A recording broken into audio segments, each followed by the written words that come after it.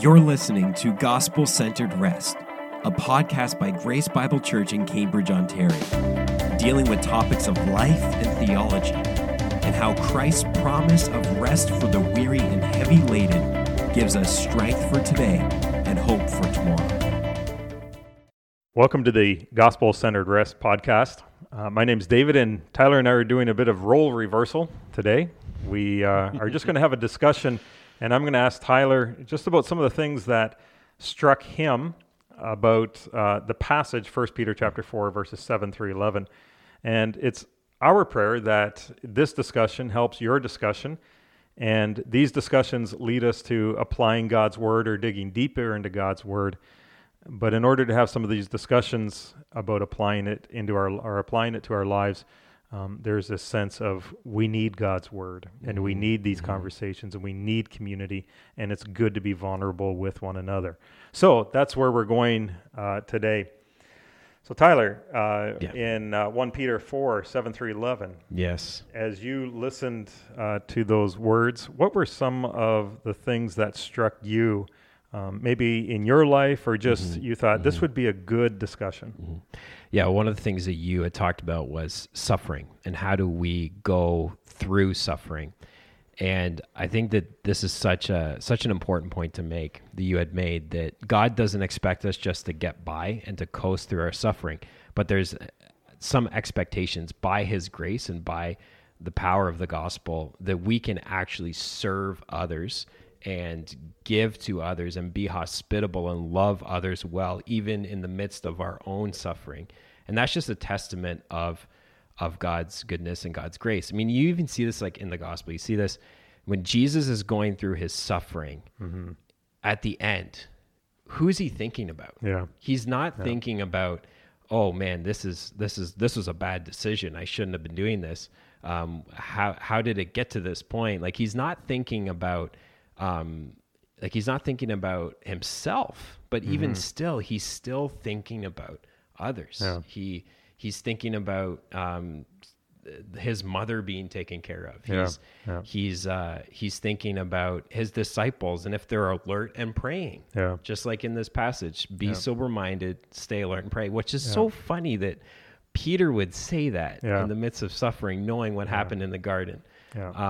So that really stood out to me. Another thing that you had mentioned through the Sunday sermon was about living in our weaknesses, and that God uses our weaknesses, and that as a church we aren't always pristine and put together, and as people there are moments of difficulty, and we're not perfect, and we might do things wrong from time to time. We're not going to be the perfect Sunday school teachers all the time, or the perfect musicians, or even the most perfect greeters. We might have to greet on a Sunday morning, and we're not in a great mood.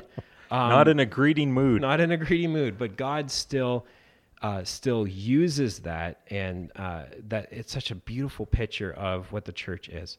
So, David, I ask you, can you flesh out maybe just for us a little bit about that whole idea of suffering, and that God doesn't expect us just to get by, but to do more than just get by in our suffering. I'm glad you brought this up, because it would have been nice to explain this a little bit more.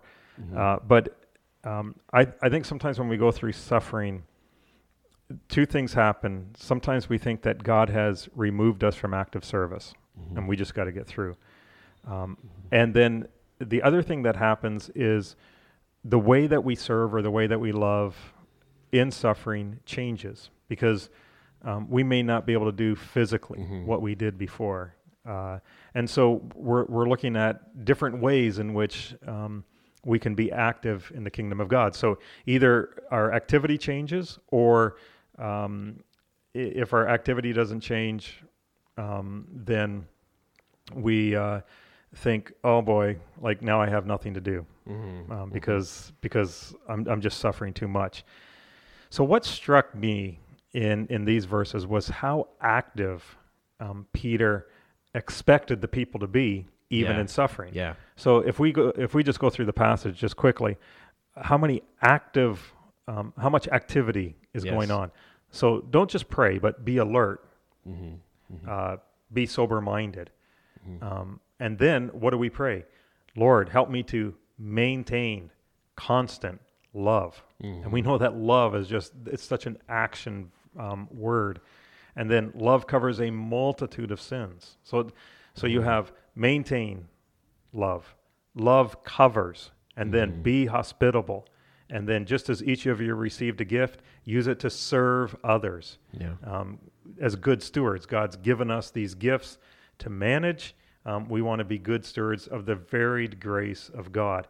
And that's why sometimes what we're, if we're not able to serve in the same way, God's given us varied gifts, and God's given varied gifts in his community. And then if anyone speaks, speak God's word. If anyone serves, from the strength God provides. Everything about this, so Peter is not saying, okay, you're sidelined. Right. He is saying suffering is very, very active. And the end of the passage is basically to the glory and the power of God. He will glorify himself. He will show us the power so that we can live out all this activity. And it's almost like our culture kind of has that message of if you're going through a suffering time, then you can't really be a help to others, which is not what the gospel says. Oh, it's amazing. Yeah. Like when you just think of Christ's relationship with his disciples, he's always encouraging them to be a vessel of God's grace into others' lives, even during the hard, difficult moments. And we see that explained here in this passage. It's like at this point in Peter's life, we really are confronted with the fact that he really does get it. Yeah. He really does understand this. Yeah. Because when you look back, again, I'd referenced this earlier, but in Mark 14, in the Garden of Gethsemane,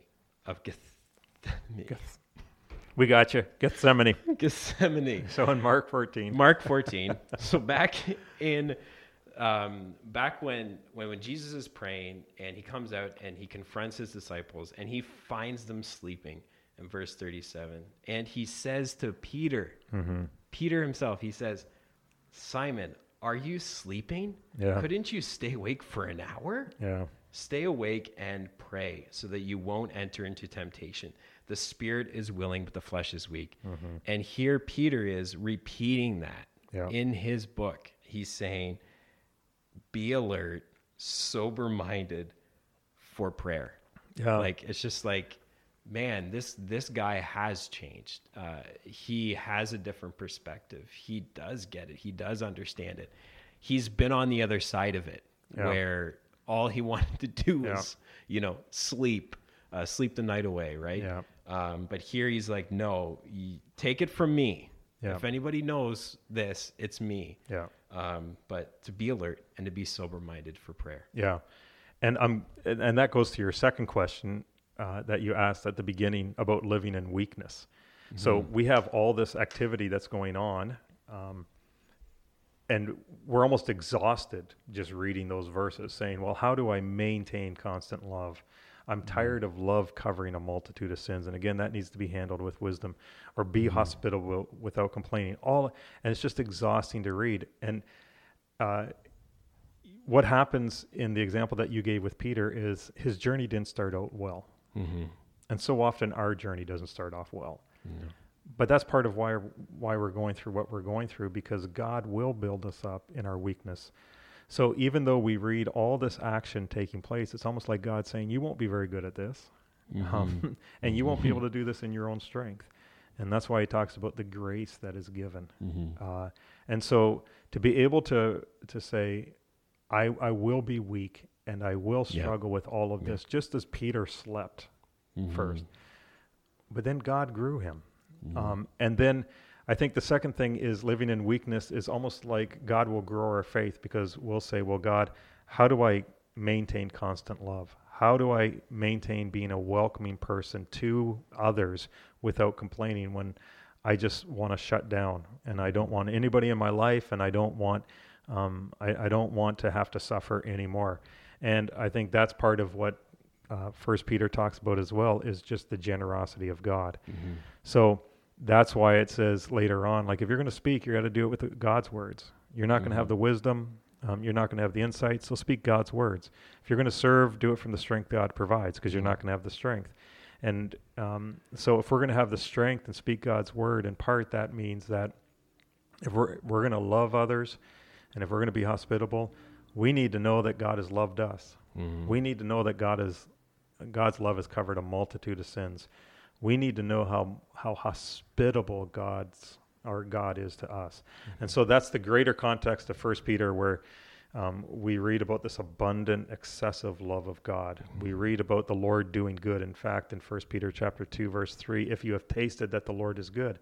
And then after he says that, he talks about the call to do good works. And even when you're suffering under authority or slave masters or in a marriage relationship or just in this world, he keeps on coming back to that theme: do good, do good, do good. But why can we do good? Because we've tasted that the Lord is good. So absolutely, that's such a good thing, because Peter started out weak. He continued in his weakness, and he just confessed that all this activity he cannot do unless God is with him and strengthens him.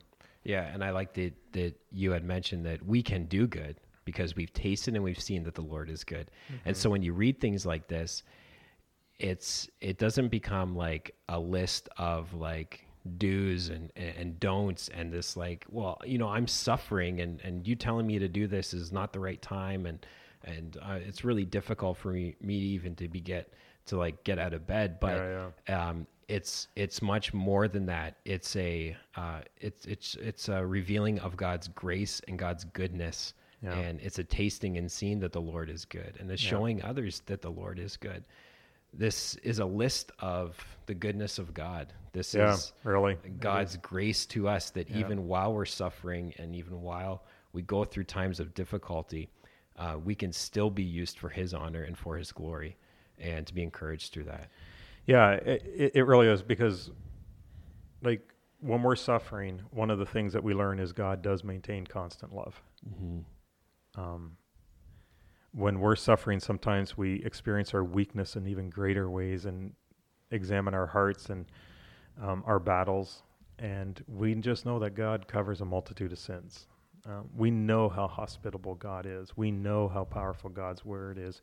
We know how Christ continues to serve us in times of this. So Peter's just actually calling us to be Christ-like.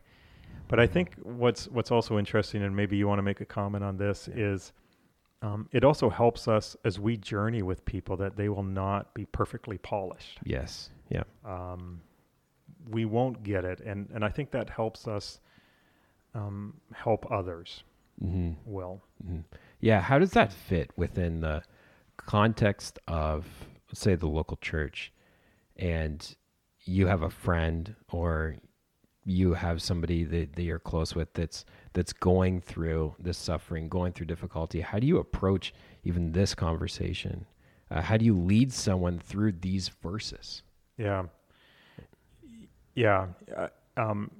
And part of it is we're going to apply the words to suffering people, and that is we're going to, love covers a multitude of sins. Mm-hmm. We're going to try to keep on being hospitable. And hospitable, as we know, I think hospitable is usually larger than we think it is. It's welcoming people into our lives and sharing with them the gifts that we have. So someone can be an extreme introvert, and they're going to make things for somebody. They're not necessarily going to go out and fix a big meal and have tons of people over.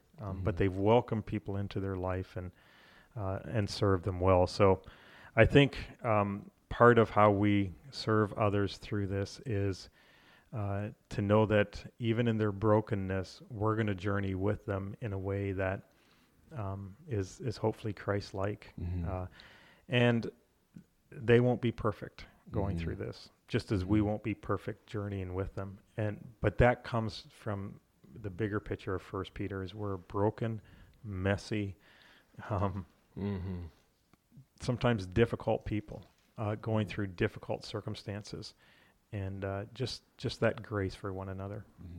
Now, verse 11, David says, if anyone speaks, let it be as one who speaks God's words.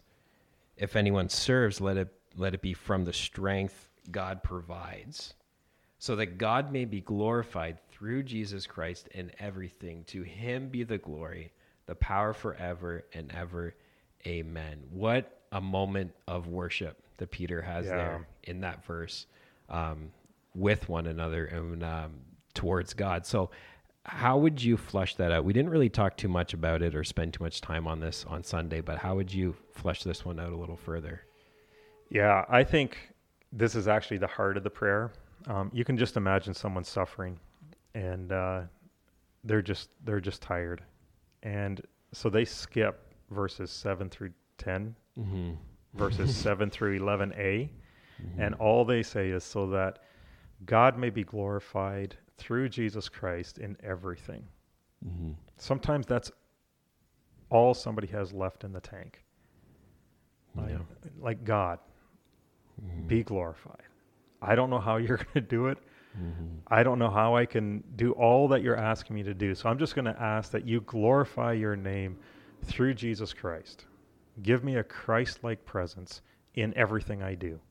How I speak, how I love, how I don't complain, how I forgive, how I serve, whatever it is. So it's almost like God, the first verses 7 through 11a, they're too much for me.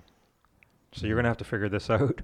And I'm just going to ask, this is going to be my prayer. The heart of the prayer is glorify your name through Jesus Christ in everything, so that you receive the glory and the power forever and ever. And to know that your suffering has an eternal impact on people's lives is the hope that we have.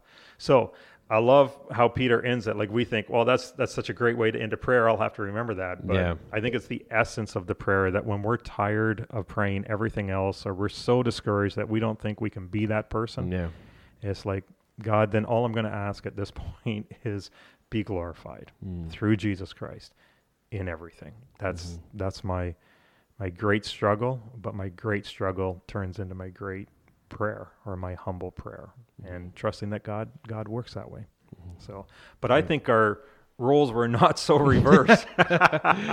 We fall into bad habits here. We tried. Anyway, we'll try it again, maybe like this another time. But thank you for joining us, and we do hope that you have some good conversations and are able to grow and just taste and see that God is good, and he will provide for you.